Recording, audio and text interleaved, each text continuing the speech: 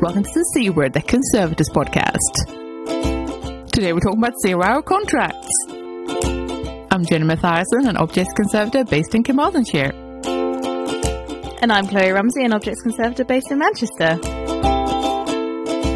Welcome, guys.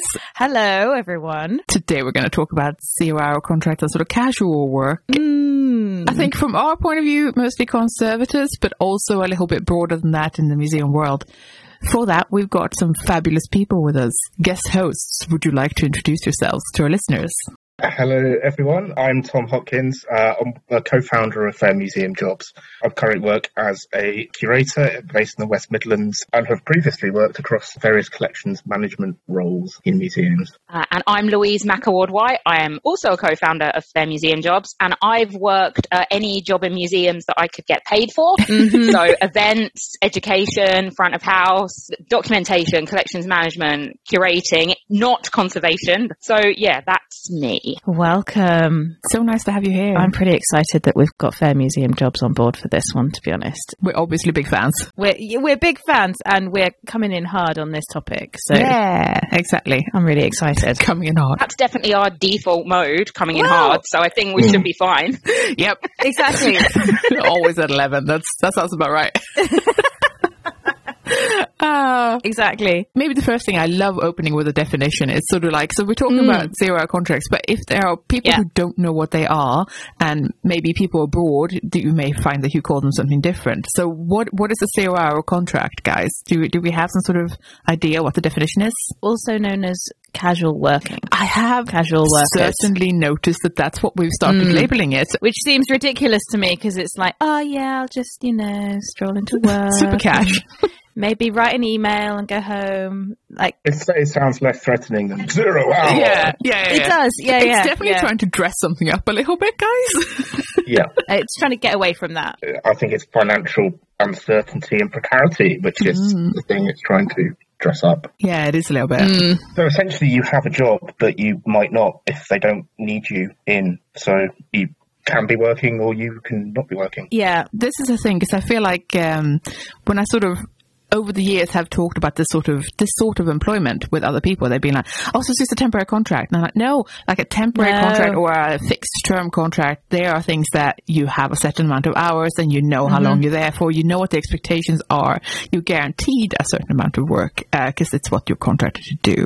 Well, a 0 hours contract can also be a temporary contract or a permanent contract. You could, those are two separate bits of contract, brought together. So a really common example, I think, of a 0 hours contract is maybe something where there's a busy period over the summer and they will contract for 3 months, 0 hours front of house workers to cover that really busy opening period, for example.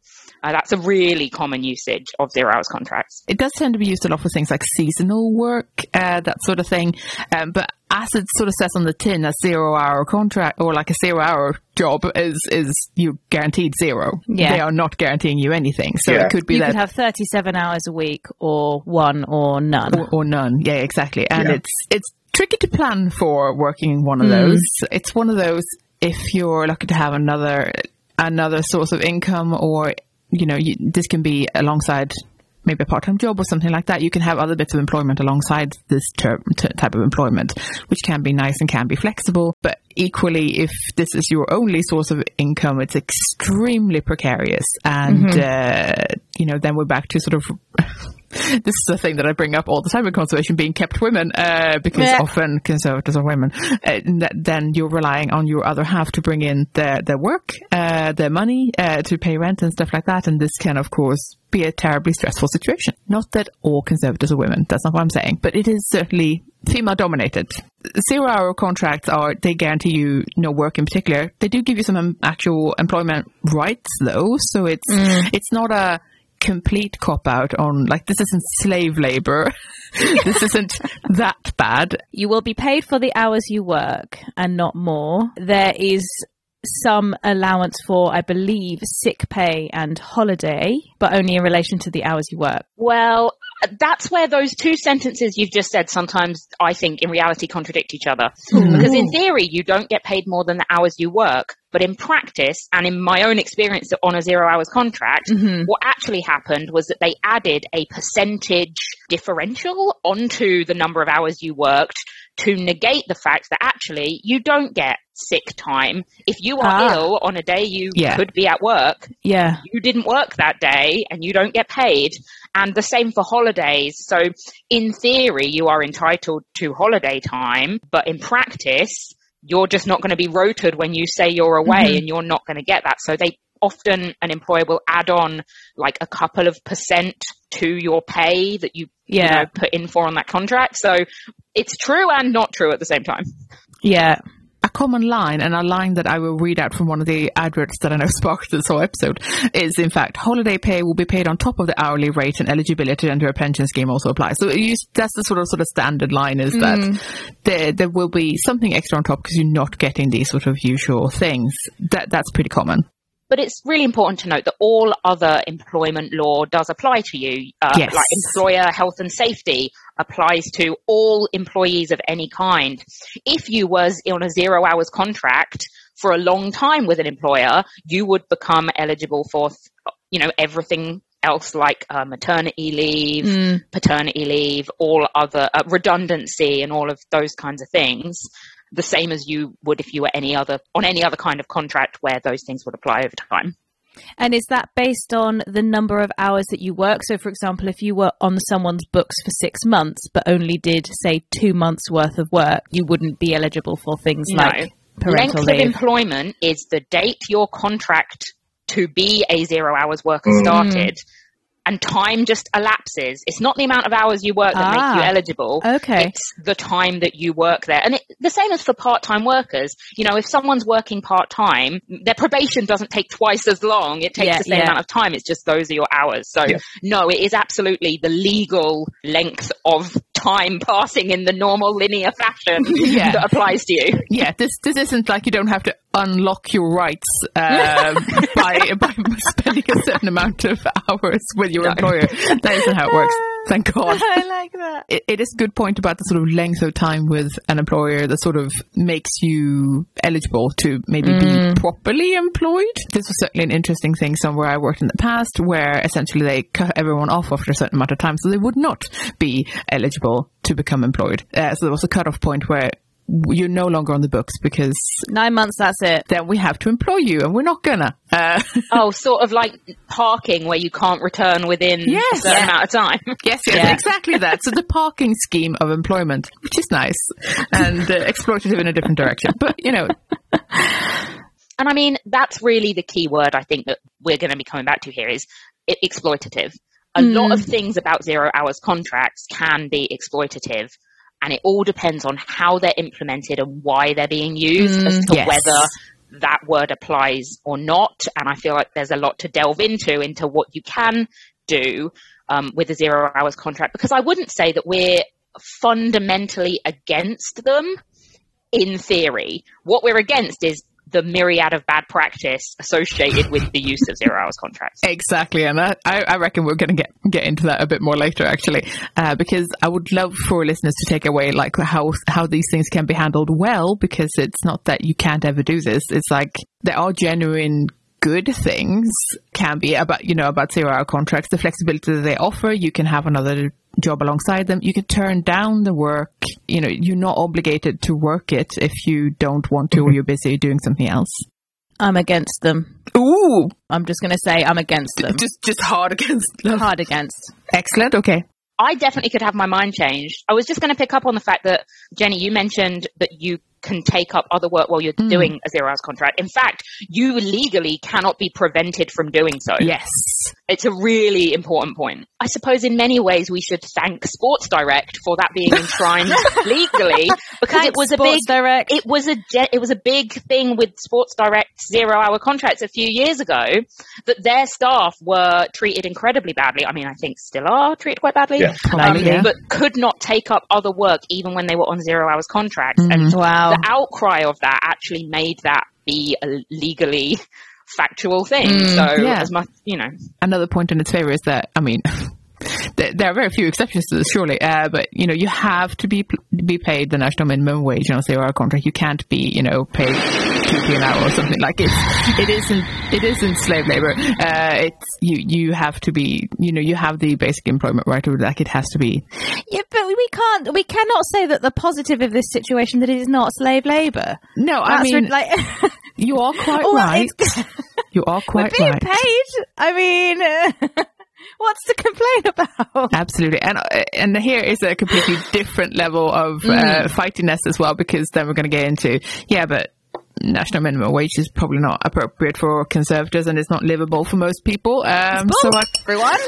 So actually that's not that great. I mean, we advocate for the minimum of real living wage because that's a thing that exists and can be known and is based on research.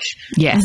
But when we say minimum, what we really mean is like literally the very least you can do, as opposed to do this. It's not a suggestion, it's a flaw. Yeah. Do better. Exactly. I find it interesting that actually on the government website there are there's like a guidance section on like what's appropriate use of like 0-hour contracts. And it's stuff like it's not an exhaustive list. They have 5 examples, right? One of them is new businesses. So you're brand new. You don't know how you're going to cope financially yet and stuff like that. Yeah. That's sort acceptable. Of goodwill almost that your employers are going, okay, well, I'll work under these conditions in order to help you get off the ground. It's more that fluctuating and unpredictable demands might come up, if you see what I mean. Right. But that does. That's great for our industry, which famously has so many. Yeah, I was going to say. Yeah, of course, yeah. Clearly does not apply to heritage. Well, some of these museums are only 100 years old. I mean, give them some credit, How can they plan their time effectively so young? The second one they bring up is seasonal work, which is something we've already sort of talked about. That if you know that you've got busy times over the summer, for example, when you've got increased open hours and stuff, that can be a good thing. There are such things as annualized contracts, though, which is or you could just know that every summer you need to properly employ more people, and here is another point actually, because I have worked alongside people who have had pools of casual staff or 0-hour contract people who've had to ring around, ring 20 people and ask if they can cover the shift on Sunday, and none of them can because, they've got other stuff on. They are allowed to turn down the work, and they still can't find anyone because it's not shift work in that sense, or it's not rotated in the same way and stuff like that. So actually, this seems to be more of a headache, honestly, than just employing people properly and making sure that you have people cover all the bits. It actually doesn't seem to solve anything in some ways. Can we just have a quick explanation of annualized contracts, please? How to process. So say you've got a contract that lasts over a year. You've got a busy period in the summer, but a quieter period in the winter. You may be working full-time hours in the summer months, and then over winter you might go down to something like half-time. Right. But you would know that in advance. And they normally would be advertised saying something like 1,500 hours a year, and it would give you at least some indication of when in the year those hours would be. I've seen that for National Trust, so either front of house in the summer or like we do a deep clean every winter, so your hours are in the winter. Yeah, exactly. So I definitely feel like this is, or at least used to be, fairly common practice. I don't know that I see it as much anymore, perhaps because this sort of style of employment, the 0-hour contract type stuff, has possibly superseded a little bit, but I'm not sure. The next example is unexpected sickness. So to cover staff sickness. This, I feel, is a completely appropriate use of stuff, because what I'm annoyed by is that most of the time in heritage organizations, everyone's worked to the bone, and as soon as someone goes down sick, everyone has to do 3 times the amount of work, somehow just make it work. If in actual fact we could just call in some extra help on those times, because every business, including museums and heritage organizations, should plan for people being off sick. That's business planning. You should be able to plan for that and somehow make adjustments when appropriate, as opposed to just go, can everyone else just work really extra hard? The next category is special events. So their sort of thing here is like a wedding venue might need extra staff for when the actual weddings are on, or catering, that sort of thing. I would take some issue with that because, like, your special events aren't a sudden surprise to you. You know, the wedding venue example, you're not planning your wedding the week before. You're booking that venue 6 months minimum. If you're lucky, it's 6 months. And I think that's the same for museums, you know, and heritage. You know when your big event periods are. Maybe it's the same weekend every year or maybe it's not, but you're not planning it 2 days before. You know what's coming up. So you could not use a 0 hours contract for that if you wanted to. Yeah. Yeah, I feel like the special events one is one that will probably be more likely to be abused by businesses of all kinds, including heritage, I feel. Yeah, I have opinions about that. That one might be a little bit interesting. Mm-hmm. I have opinions based on the main institution that kicked this off, but we can talk about that a little later. We definitely can. The final category that they say, that they sort of have as an example of a good use case would be testing out a new service. So you're an already established company or whatever, and you're trying to figure out if you actually want to roll out a new service. So you're trying it out. So you're not committing to hiring the new staff before you know if it's even viable. And I'm like, I'm trying to think of a time when I think that's a good idea. Because I'm like, I see what you're saying, but also I don't know how I feel about it. But also, what if it's a trial? Why not contract staff for 3 months? Yeah, like surely if you just do a short-term contract, then why would the overheads be so different? But then again, short-term contracts are another, you know, precarious problem. They are. Absolutely. And then you do get into a bit of which problems are the least worst? You do. For an employer, on one hand, but also for an employee, what is the precarity that's, for lack of a better way of asking the question, which precarity is easier to manage for an individual? And that's the problem with that is there's never going to be a answer because it's different for everybody how you can, you know, manage your life with everything else that's going on in it. Yeah. My personal opinion is the more information you have, the better. So if you had, recently I was asked to decide whether when we were hiring someone, I was told I wasn't allowed someone full time. This is now, the whole situation has now changed, but it was either you have someone for 4 days a week for 6 months, or you have someone full time for 2 months or something roughly along those lines. Those aren't the real numbers. And I was thinking, okay, well, I would say personally, having someone 4 days a week for 6 months would be preferable to full-time for 2 months, because at least then you've got 6 months, you can get your rented accommodation for 6 months. And then for that additional 1 day, you can get a part-time job or something, and you know how many hours you're being paid for, you know what your income's going to be, and you know how long for. But if it's a 0 hour contract, you can't even get the different days. I think what you said about accommodation is really interesting. If there's anybody who has moved house recently, like some of us have, know how difficult it is, even if you've got a permanent contract on a relatively good salary, it's really, really difficult. So if you don't have that, it's hard. And it's limiting the pool of people who can do that work. So in the UK, at least, you usually need to upfront pay for a month of your rent in advance and whatever your deposit is, which could be an additional month's rent or like £1,000 or something like that, depending on where you are in the size of the flat or house or room or whatever. And so you can only do that so many times. You can only rent for, say, 6 months and then a rolling contract or whatever. But you want to have some level of idea of what you're doing and where. I think there's a genuine brewing crisis actually in museums and heritage of people who are having to have a patchwork career, moving around constantly, temporary contract, 0 hours jobs, fitting everything together like a jigsaw puzzle that is pieces from completely different jigsaw puzzles. And then you're not forming roots in a place because you're constantly having to look for the next thing. It's hard to focus on your job if you know in 2 months you've already got to be looking for the next job. And I think we are doing a disservice to ourselves and to everyone who is employed in any form of what we're actually expecting from people. And that is exacerbated by 0 hours contracts 100%, because the uncertainty is so much higher, because if your employer is not doing a good job with its 0 hours contract pool, you might not know on a Monday whether you're working on the other days that week. Yeah. And, there are things people can do to sort of mitigate that, but it never goes away fully. Even if you're rotated, a month in advance always, things change and the certainty just isn't there. And that's if you get paid. Because a big problem that I have read multiple times and experienced is if you're on a 0 hours contract and they don't think you've handed your timesheet in on time, or your manager doesn't sign your timesheet, or your timesheet doesn't go to the right person,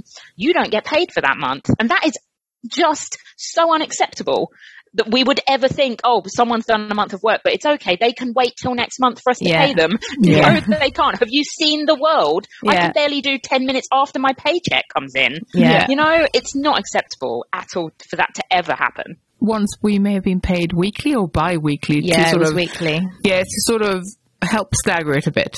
Although that's an insane amount of paperwork to be filling out literally all of the time, which is also an interesting carousel of nightmares. Also, an angle that I never really hear people talk about, because now I've seen sort of both sides, I guess. Before, I was the one doing the 0 hour contracts. And then for a bit there, I was employed and I saw other people do 0 hour contracts and really, really short-term temporary work. And something I observed in the people around me who were on, let's say, steadier contracts, longer term, maybe even permanently employed, is the sort of institutional trauma you are actually putting them through for constantly having to get to know new people and try to not manage them, because that sounds like that's not their job. Obviously it is, but more of a getting to know someone well enough to know how they work best, who they work best with, how they can be part of the team, how they can be supported at work, only to have them sort of whisked away because obviously it's a precarious employment situation. And like the sort of amount of sort of personal trauma, this sort of, everyone seemed battered for the experience, that they just sort of didn't know how long this person was going to be around for. If they got on really well, the sort of immense sense of loss when they obviously went to find a better job somewhere else was almost palpable. It was really interesting. Yeah, that's something that really strikes me, that it's I don't know if it's particularly in museums, but there is a particular situation in museums of institutional and collections knowledge that one builds over time. And it's maybe in conservation in particular, it's about perhaps the specialism, and if it's a curatorial, it's about, knowledge that builds on itself. We learn about, you don't turn up in a collection and you know what's there, because the museums don't know what's there. Working in the space, moving things around that are gigantic, knowing about the equipment, all of that, and where stuff is in the museum, and how you turn this on, and how to store this, or where all of those things, collections history, where the different information, if you're doing documentation, where the different object history files are and stuff, or none of that. You don't know any of that if you just start. Where the stopcock is, where you turn off the fire alarm. How do you switch the electricity off in the event of a leak? You don't get that build up. So it's constantly, for the people that work there permanently or have been there for a while, you're constantly giving that induction. But if you're that individual, and for the sake of the institution, you don't have people who know about the collection because you don't give them a chance. I think as well, if you're not there, you're not practicing that knowledge. Like if you're on a 0 hours contract and you come in once a month to do something, remembering in between, and if you have other jobs in other organizations, there's only so much your mind can hold. And I absolutely have forgotten things in that time. If I've not used it for a month, how am I going to remember? I mean, I can't remember where every fire assembly point is. If I'm working 3 jobs or, all kinds, it's a lot to expect of somebody. Yeah. My level of confusion after a holiday is extreme, and I only work in one place, and I'm often only away for a week. But yeah, I think the thing about institutional knowledge is really important. I'm 3 years into my current job, and I'm still finding caches of documents that are really helpful that I didn't know they were going to be in this particular location. That's still happening, and it's probably going to still be happening another 3 years down the line and more. And I think if you're on a 0 hours contract and you don't know everything, I think there's a wariness sometimes of permanent or longer contract staff to, and this sounds like an awful thing to say, but to give away their information. Because if you're constantly working with a new stream of people, you're going to feel protective of your institution. And I mean, that's a whole different discussion that I don't want to get into. They won't love you back, guys, as Alice Proctor says. But it makes that working relationship harder when there's a constant churn of people, because you don't always feel like you want to share everything with someone who's just come in, 2 minutes ago, and you might not have ever met them before, and then you're working with them intensely on a short-term project, as this, the job that prompted this discussion suggests you will be. It's a bit of a mess. I also find it interesting that the guidance specifically says that 0 hours contracts are not appropriated for regular hours, if you see what I mean. If it's like regular hours over a continuous period of time, because that means it should be a regular contract. Yeah. So if you're expected to come in between 9 a.m. and 1 p.m. Monday to Wednesday for like a 12-month period, then that is a different type of contract. That's a job. It shouldn't be a 0 hour contract, for example. I have definitely done that, though. I was on a 0 hours contract working full-time for 6 months. Wow. And they knew I was going to be working full-time for 6 months, and I was on a 0 hours contract. I was always the person in for the cleaner in the morning, opening up. I was the last to leave, and I wrote down every single one of those hours, and I got all my money because I knew they were taking the piss, but I was like, you know what? At least I can rake it in. Yeah. Because, what else can I do with this to my advantage apart from play that system and get as much money as possible? You have very little power in that situation, so you got to use the only thing you can, which is, I work these hours, pay me. So shall we talk about what is happening in the world of casual and 0 hour contracts in conservation in specific? Because this is something that I've been aware of, as obviously Jenny and I have worked in the same place on something that equated to a 0 hour, but there was a little bit more stability in that as we knew the project. And did we have any assurance? I'm not sure if we did. I think it was not a firm assurance. I think it was more about, we will essentially need you for this amount of time for these amounts of hours, but because we sort of can't write that down properly, it'll have to be a casual contract. It was a lot of workarounds, similarly to, you can only be here for 9 months. After that, you will be let go because that way we have to work around this, etc., etc. And I then carried on doing this for longer than you did, Chloe. I think. You moved on before me. So this was a whole thing. There was a point, I should say, where essentially I was told on the day that, from next week it's going to be half of that amount of time because we're rejigging it. And I burst into tears in front of this person, and because they didn't live in a world where that meant that we would be evicted from our lodging. Like they didn't live in a world where that would matter. So that's a problem. I think it maybe is significant that the museums that had the projects, they were paying us in that format because that's the solution that the specific university had to pay for casual workers, which was set up in order to pay students whilst they were studying. Yeah, it wasn't really meant to bring in people from outside and do these sorts of jobs. But it was the solution that was there. That was the format that they used. I think there's a real issue with actually everyone pushing back when they get told, you could have a 0 hours contract post do this. Well, what if we didn't have that and you come to me with something else that answers my question? Or if I tell you this is a solution that will work? And I do think this is why fair museum jobs have to exist, because we're not pushy enough in heritage to advocate for ourselves. Yeah. I think one of the issues as well is that so much of the sector is dependent on project funding. And that, by its very nature, is going to be fixed term and temporary. Yes. And maybe this is just a broken model of funding. I'm pretty sure we can 100% say that it is a broken model of funding and something needs to change.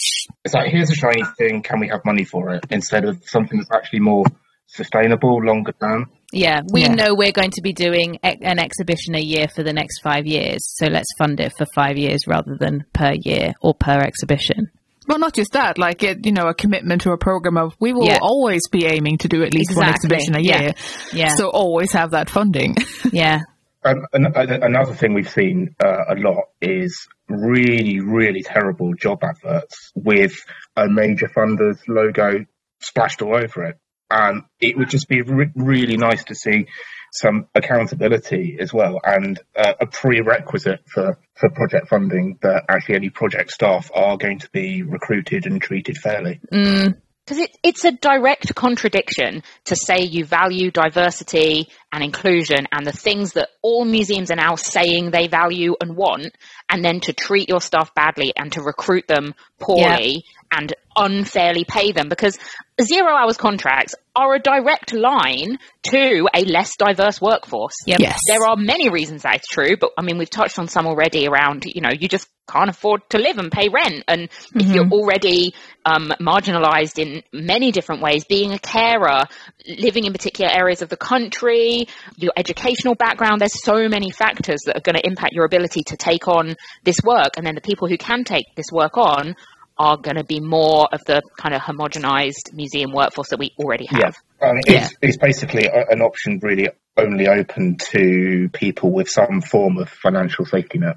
Or people building that patchwork and working 4 jobs and stressed out of their minds and get half a day off a week. Sometimes living on people's sofas because that's the only option. Yeah, a lot of couch surfing for sure. Or people who do insane things and borrow money. While I was quite early on in my career, I was working 3 jobs, 1 0 hours and 2 contracted posts. And there was a point at which I had no money to travel to work, and someone anonymously left a tenner in an envelope in my pigeonhole at one of my jobs, because they knew that I couldn't get to work at all if I didn't have that money, because if all your paychecks come in the same bit of the month, there's a bit where you're going to be struggling. And I think there's a reluctance to actually talk about that and what that means, because we do experience that thing of people not understanding that actually I've got a lot of bills to pay. I've got a lot of things going on that make it hard for me to work in this way, because there are still a lot of upper middle class people working in museums who might have no concept of the fact that cost of living is increasing, and there are problems. Usually those are the people in charge or the people who do the recruiting, which is the thing, because they're higher up the food chain, because that's where they're at. That poses a problem. And that's, how I ended up crying in front of someone who had never considered that they might be employing someone who's poor. Not even, it didn't enter their worldview. They are a lovely person and, were absolutely great. But I'm just saying they didn't live in the same world as me, which is interesting. And that can be a big problem. Back to how these are coming into conservation. I've known about these. We obviously, as I was saying, we have worked in them. It tends to be for the other experience that Jenny and I have done, and you still do, Jenny, as freelancer, is working as a freelancer in an exhibition venue rather than a museum, that sort of thing. But that's not 0 hour, that's freelance. And then about a year ago, I got an email from a member of the senior leadership team of my museum, which was really interesting because my museum is about workers' rights, basically, more or less about workers' rights. And it was a link to the Lancashire County Conservation Studio advertising for 0 hour or I think it was called casual. Let me just find the actual words so that I'm doing it. An appropriate disservice? I don't know. Accurate representation of it. Accurate representation. Yeah, it was casual hours per week. Yeah, Conservation and Collections casual hours, it was called. Yeah, it was 0 hour. Salary £15 per hour, which I think we should talk about salaries later on. And this was just sharing this as a model of something that we could do potentially if we had too much work.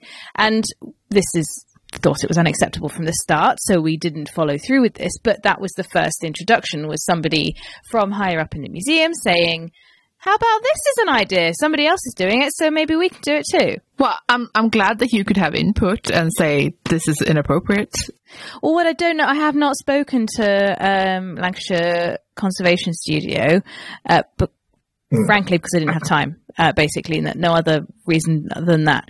So I don't know where it came from. I think the advert that was sent to me was specifically in conjunction with a project. So Rochdale Town Hall project. So they needed specialists, like paintings and things like that for that specific project. I don't know what they're doing now, and I have not spoken to anyone. So if anyone has any information, I'd be really interested to hear.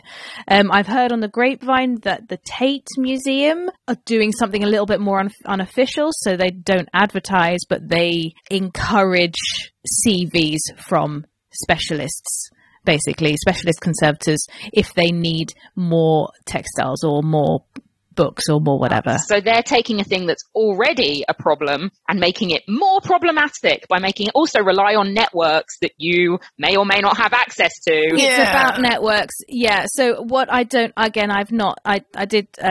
a friend at the Tate, but I have not heard anything, and I've not been able to find any information about it online. I've just heard this is grapevine talking here. But regardless of whether it's true or not, I think we can probably say, please don't do that. It is gated quite substantially. And again, I don't know how many hours they would be thinking. I don't know if maybe there is a 0-hour format at the Tate that allows people to be paid in this way. I don't know whether they would be paid as a freelancer. I'm particularly interested in the use of freelancers in this situation, conservation freelancers in this situation, on wages that are far, far lower than we expect freelancers to work at. I spoke briefly to our friend Exhibitions Tech about this, because Exhibitions Techs work on this format all the time. Yeah, they do. Basically, what she said was that sometimes they set the price, often she sets the price. The differences she saw between conservation and Exhibitions Tech is in terms of qualifications and in terms of regulation and what conservation is required to provide to assure that we're good at our jobs. So it isn't unheard of in museums by any means, and there are whole chunks of freelancers like Exhibition Techs that work specifically on short-term contract. Well, not even as work as freelancers, but I don't know. But I think there's a real different thing there. And for me, it's about choice. If you are working as a freelancer, you have chosen, hopefully, most of the time, you've chosen to work as a freelancer. And you know what that means? In a best case scenario, freelancing is a choice that you've actively made. But I think there is definitely an issue there with 0 hours contracts being used because you don't want to pay a freelancer's day rate.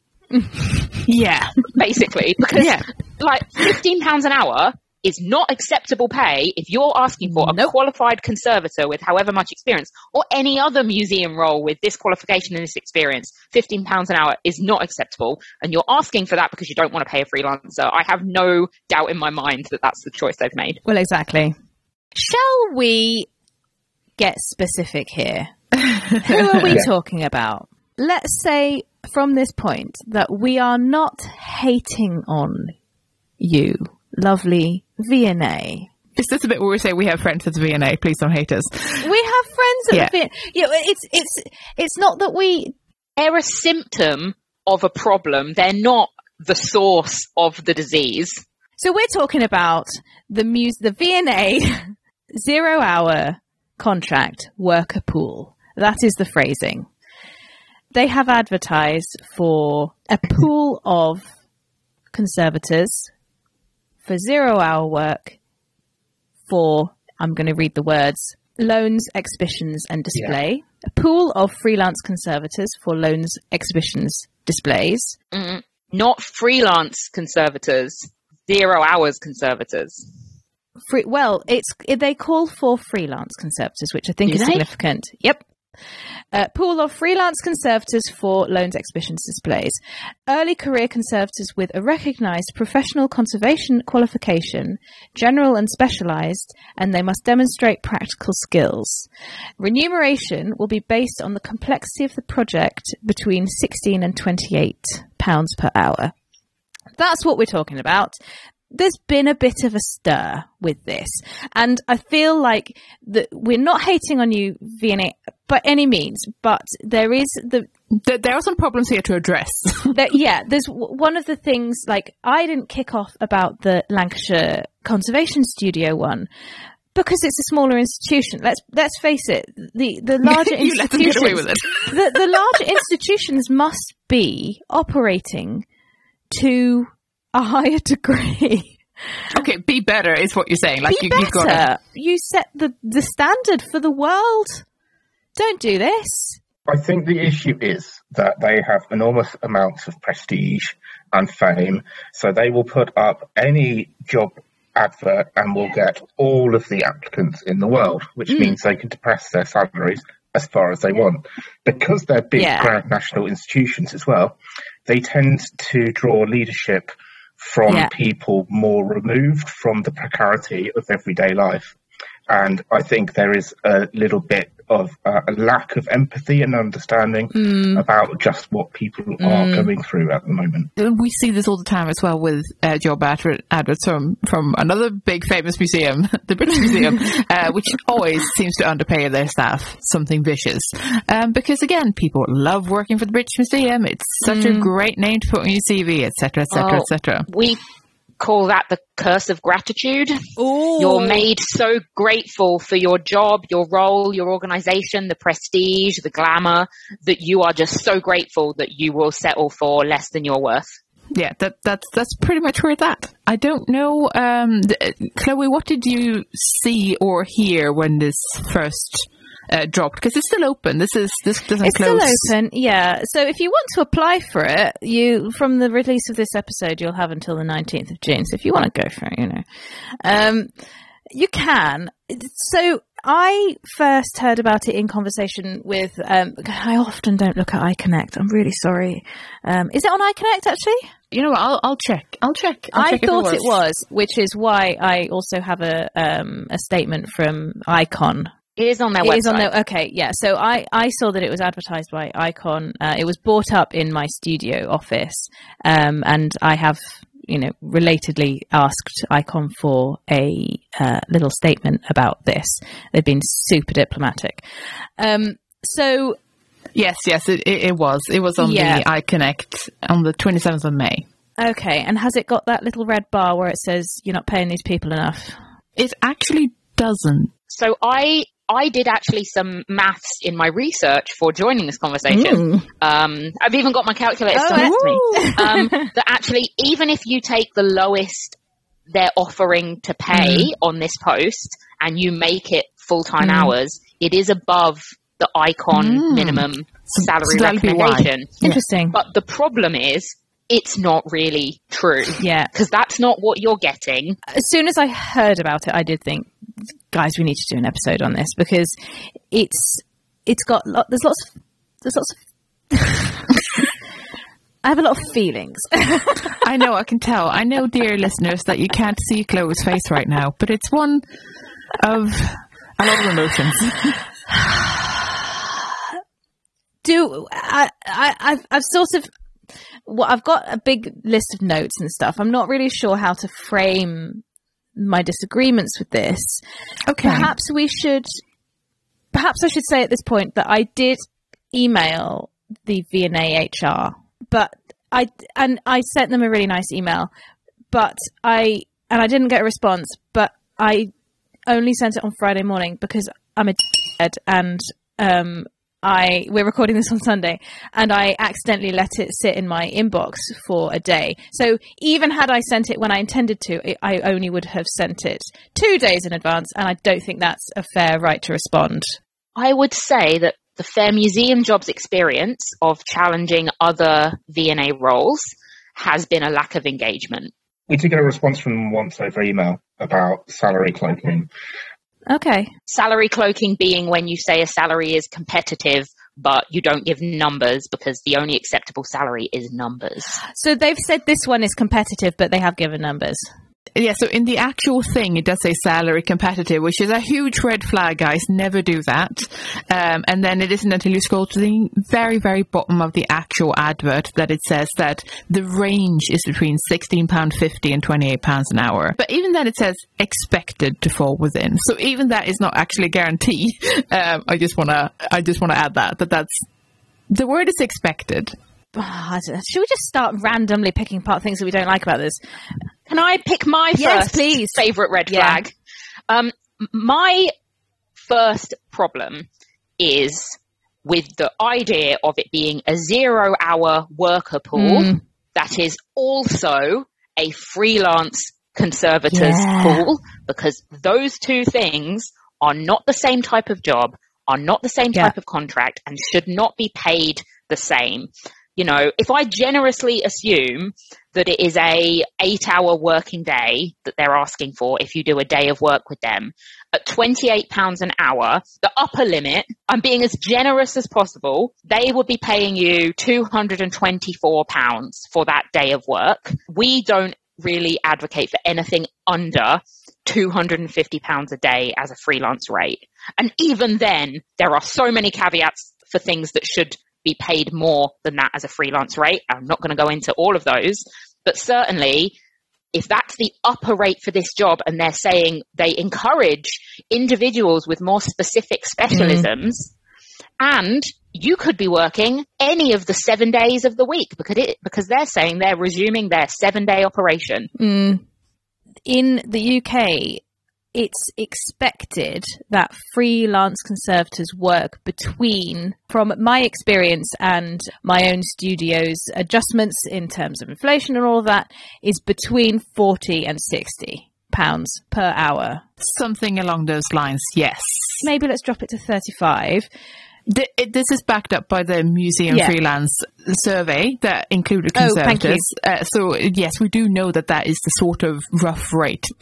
My studio is £50 per hour. Basically what we're saying is it's way higher than 28, guys.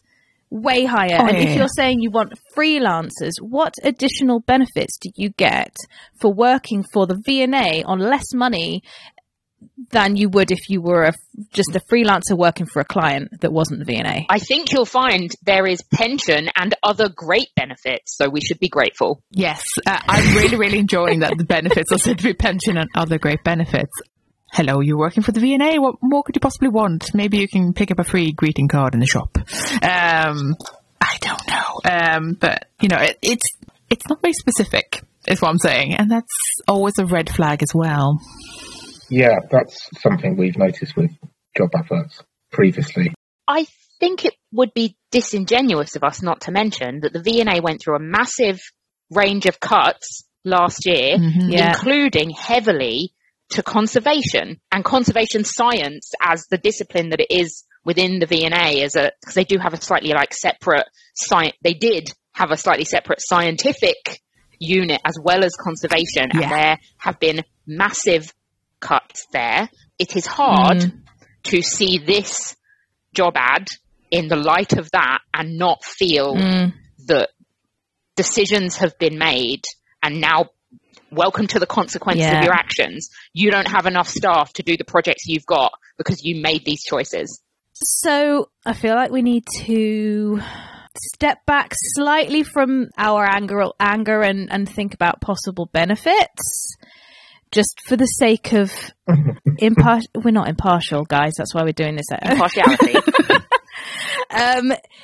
One advantage to working in this way is going to be that if you're in this role, you could get to work on some genuinely exciting and interesting things, and it will be really varied. If you're able to undertake this work, there is a potential that you will have an amazing, interesting and you'll learn a lot and you'll get training, you'll be in that environment. All of that is true, but that doesn't mean you're not being exploited in order for you to have that good experience. You know, it's sort of similar to volunteering in a way. You can have an amazing volunteering experience, but you're still working for free. I think we've reached the crux of it, which is that there are some benefits for some people, but those people are from disproportionately privileged backgrounds. It doesn't benefit everyone the same, and this has an impact for the makeup of the sector workforce. With all of the conversations that we've been having and that ICON have been having and that unions have been having, is we need to tackle the lack of diversity in the museum sector. This is the opposite of helping. It's not. Or is this consistent with one of the V&A's commitments to diversity? And I have receipts because in one of their previous gender pay gap reports, they said that they were going to work to reduce their gender pay gap, which at the date of that report was in favor of men, by, and this is a quote that I'm not making up, hiring more low-paid men. More low-paid men? Why not just make... Okay. Oh boy. It's very difficult to... difficult to move on. Yeah. I was going to say, they are sort of clearly to me after mostly new graduates by the looks of things, entry-level people. So here, again, we're back to how those people are able to afford anything. They've just gotten into massive debts because of university. Degrees are so expensive these days. Yeah, so there are so many levels of problems here, guys. Perhaps we should say at this point as well, if you've applied for this job, good luck. And we love you. And if you've got to do it, you've got to do it. And unfortunately, you're being forced into this situation. You're not stupid for applying for it. They're stupid for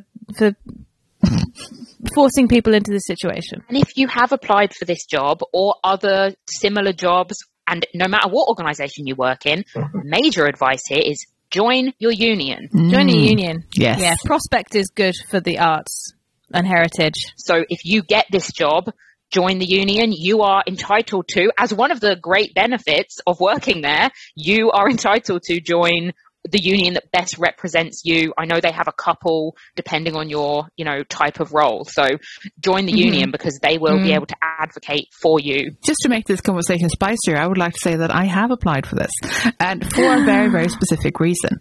This was, how much can I say without landing someone in shit? This was suggested to me. I'm part of a group of conservatives trying to match up refugee museum professionals from Ukraine with job opportunities around them. So often they end up in London. So I'm part of a team of conservatives who have volunteered to write to various organizations and try to figure out, are there any opportunities at all going at your institutions where you could help, keep up people's skills, make them feel part of a profession, even though the world is chaos and they're not having a good time. This was genuinely sent to me as a sort of this might apply, this might be something that people can do. So to figure out if this was a process that I think someone with maybe not the best English skills yet, or English as a third language type level, could apply to, I've gone through the process. It is not easy. This is the usual HR system that is used for all applications within the V&A. It is a horrendous system. This isn't particularly pissing on the V&A, it's that a lot of large organizations in the museum and heritage field have the worst HR systems for filing applications that you can imagine. The forms are complicated. They ask for complicated references that no refugee is ever going to be able to give you. They ask for an awful lot in complicated ways. So I would be surprised if it would apply to anyone that needs help. But I did try it because I wanted to see what it was like. And it's not an easy process. To think that this is for a 0-hour type thing where you might never even be contacted from it is sort of sucky, to be completely honest with you. If there could be a smoother way of gathering people's details in some sort of database for this sort of thing, that would be preferable. You can still have an open call to have people apply, but the method in which this is done is also not good, in addition to the actual advert being quite shite. Can I jump in at this point and say, at no point do we think that the Conservatives at the V&A are in any way responsible for any of this. There's no control here. They will have been offered an option and they will have said, is that the only option you're giving us? Yes. All right, I guess. Like there might have been some adjustment to wording. There might have been some, I don't know. I have no idea how much control the V&A has. Basically, this is a high decision being made to solve a problem that they've been presented by the team. This is not their fault. Whenever we criticize job descriptions and recruitment practices and working practices, it's not about individual people. It's about an institutional approach and institutional choices. And what this says, what any job ad in any way says about your institution shows what you value, what you're trying to do, what's important to you, and it is a public thing that is published and open for debate and discussion. It's just the difference now is we're having this discussion here in a way that's going to be published as a podcast, but you were having this discussion in your workplaces, you know, just the same. A lot of the reasons that bad job adverts are posted is not malicious. It's a lack of resources. It's an old job advert being copied and pasted. So often it's only small amounts of influence needed to make small but meaningful changes. So a lot of the time people have more agency and more influence than they think they might.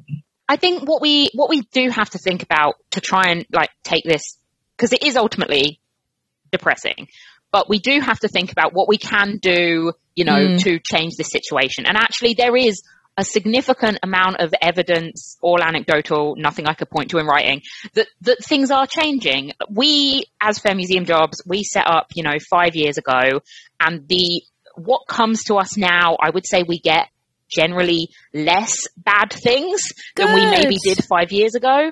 There is a lot more open discussion and recognition of the work that needs to be done and the impact of recruitment on diversity and inclusion and equity. And I think there is a lot more open conversation, you know, across the sector as a whole about recruitment. And I think it's really important that we are all talking about it, because when we all become managers and the people who are coming up behind us become managers, these are going to be things at the forefront of our mind that we're going to feel able to point to some evidence and challenge.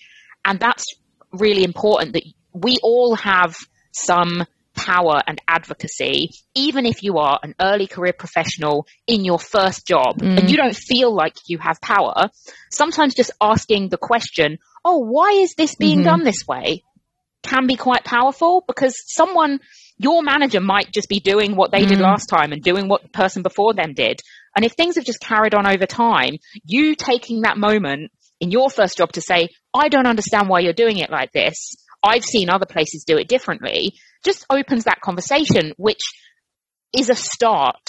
And I think we all lose track of the fact that we do all have some power because we spend so much of our time feeling like we don't. But any small change is progress. And it's, you know, be pleased when there is small progress, and I think. You at Fair Museum Jobs do really excellent work, and you are literally positively impacting the museum jobs market.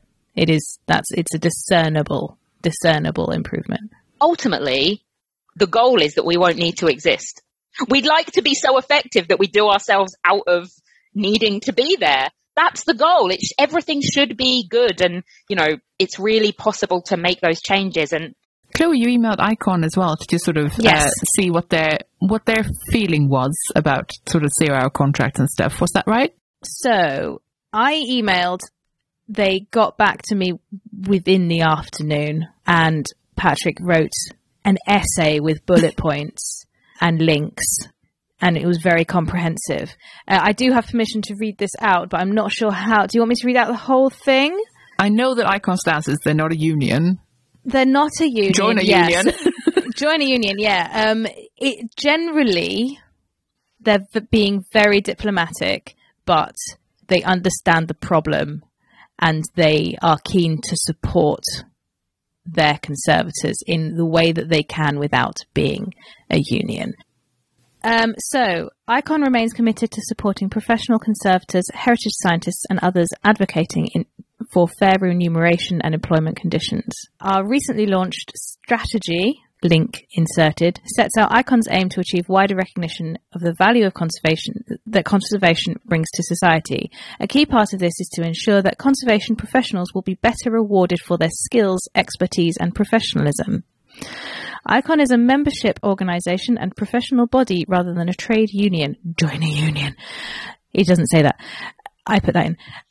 And as such, we have limited ability to influence the job market or employment practices ourselves. However, we are committed to identifying what we can do, either on our own or in partnership with other key sector stakeholders.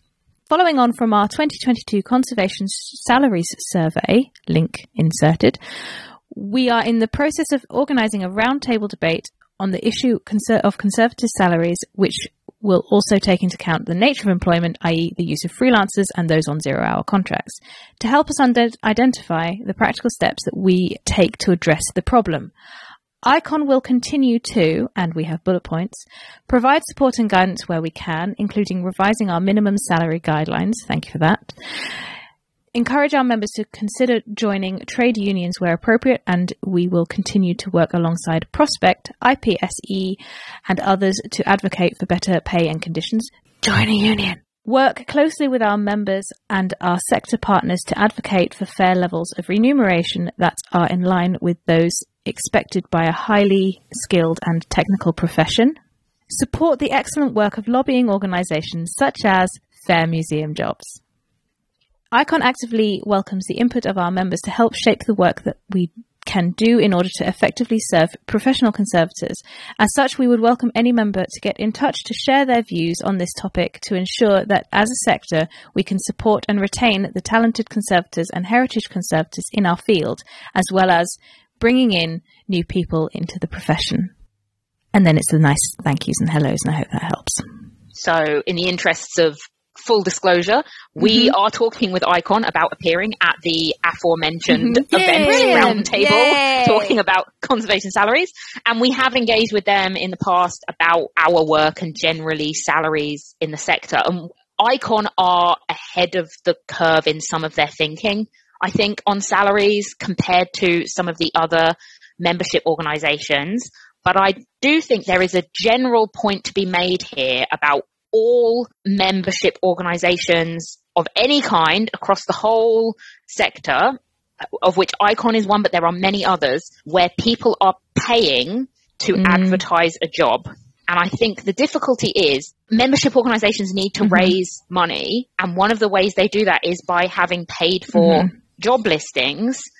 There's something in there that I can't quite articulate fully, but there is a factor in where a membership organization says that they can't do more when actually there's conflicts for you for doing more, but you actually could do more. And again, not exclusive to ICON. It's a real general situation, I think, across the board. And that is changing a little bit. So the Museums Association won't list anything with a competitive salary at all, which is the least you can do. I mean, any jobs board that isn't doing that, and we know the big American Museums Association's job board are still holding out. Oh, nice. Which is shocking. And there's a big, massive campaign now with the emerging museum professionals in the US to basically boycott that jobs board and not put jobs on there because they will not put in a salary rule. So I think the UK is sadly ahead of the curve in a way that shouldn't need to exist on some of that discussion. But I think there is a real conflict of membership organizations and priorities. And but ICON are doing quite a lot of work, and that there is a minimum entry-level salary recommendation. That has finally been revised, so that's good.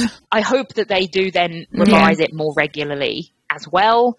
Well, just going back to the jobs boards, I mean, yes, it makes the membership organisations money, but how much? I mean, they could probably take the hit if they assigned it the priority that they should do. But I think what ICON do actually is a fairly good middle ground, because at least if something is below that minimum salary, they're flagging that is true. So they're taking your money, but they're also telling you that you need to do better. And that is visible for the individual members who are then seeing that, and you're able to at least make a conscious choice to then apply for a job that is below that salary. But as we've discussed today, this V&A pool is meeting that technically entry-level salary, but it's everything else around it. And you can't take salaries fully in isolation because there's so much else that goes into making a job environment good or bad or average. Yeah, absolutely. And then that's, before we go into, freelance rates and everything else. The other thing that this made me think about was Christina Rosaic, one of our founders. She did a talk in, was it 2019? I can't remember now. It was 2019. About sort of the trend over time in terms of conservation salaries that had been advertised, and that there was a demonstrable shift that salaries did start going up a little bit after ICON first introduced the minimum level there.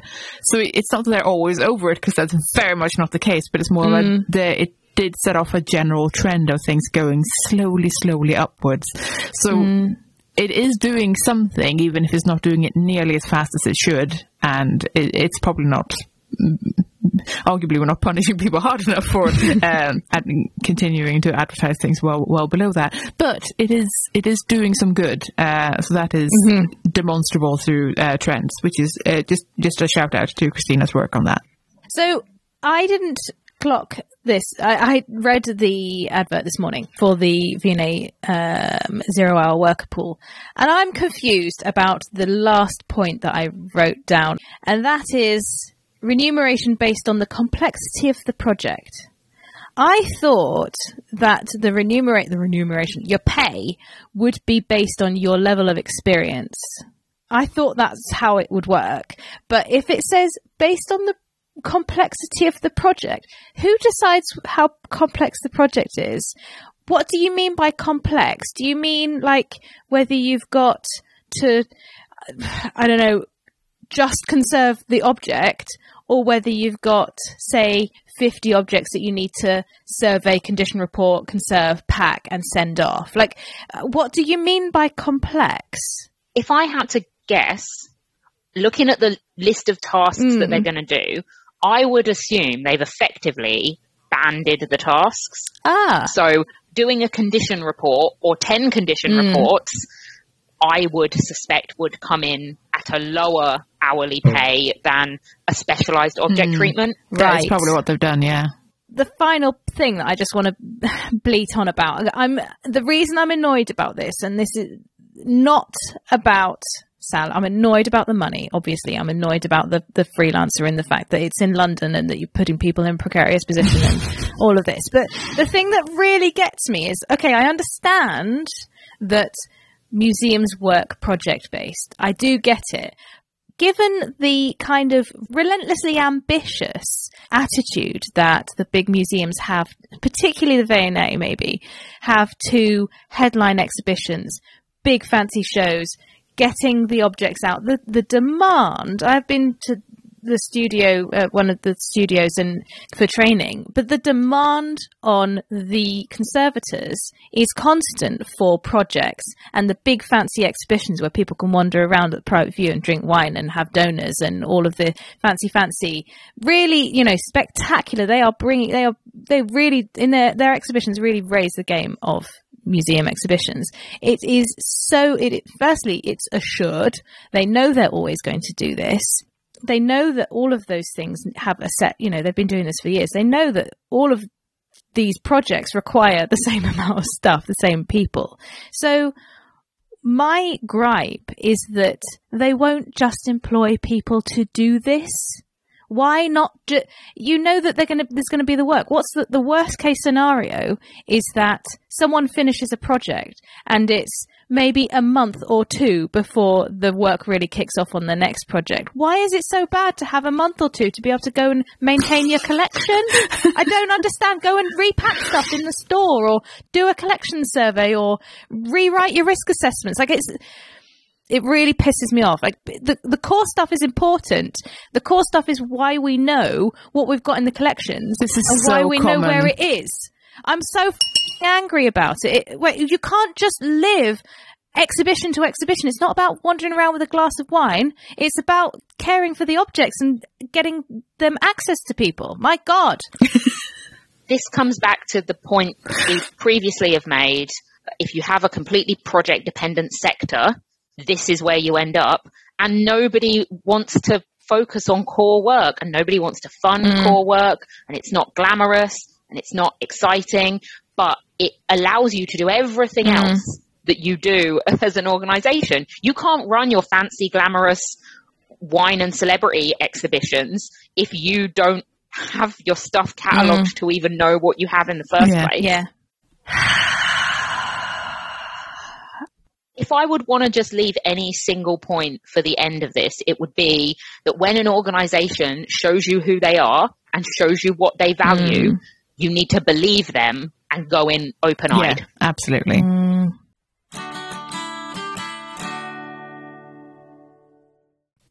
If you're enjoying the C Word and would like to support our work, then please consider becoming one of our patrons. For as little as $1 per month, you can help us keep our episodes online and more of them coming. Patreon helps us meet our regular costs for the show, and also to plan ahead so we know roughly how much of a monthly budget we've got. That's super helpful when you're trying to do something special like buy a better microphone or save up to go to a special event. Your support also helps keep us free of advertisement. In return, our supporters get access to our archive of extended episodes, which you can only access on our Patreon page. Yeah, for that $1 a month, you get a little extra audio enjoyment. We've crunched the numbers, and it's about 10% extra content on a regular basis. Well, that's not bad for less than a cup of coffee, eh? If supporting us sounds like something you'd like to do, then head over to patreon.com/thecword and join our bunch of absolute champions. And a warm welcome to our latest patron, Maria. Thank you so much for joining us. Thanks for listening. We're the C Word, and you've been listening to Tom Hopkins, Louise McAward-White, Chloe Rumsey, and me, Jenny Mathiasen. Join us next time for a road trip special. In the meantime, you can check out our website at thecword.show, tweet us at the C Word Podcast, or simply email us on thecwordpodcast@gmail.com. The intro and outro music is Spain by Didi Music, used under a Creative Commons Attribution License. Additional music and sound effects by Callum Robertson. This has been a Wooden Dice production.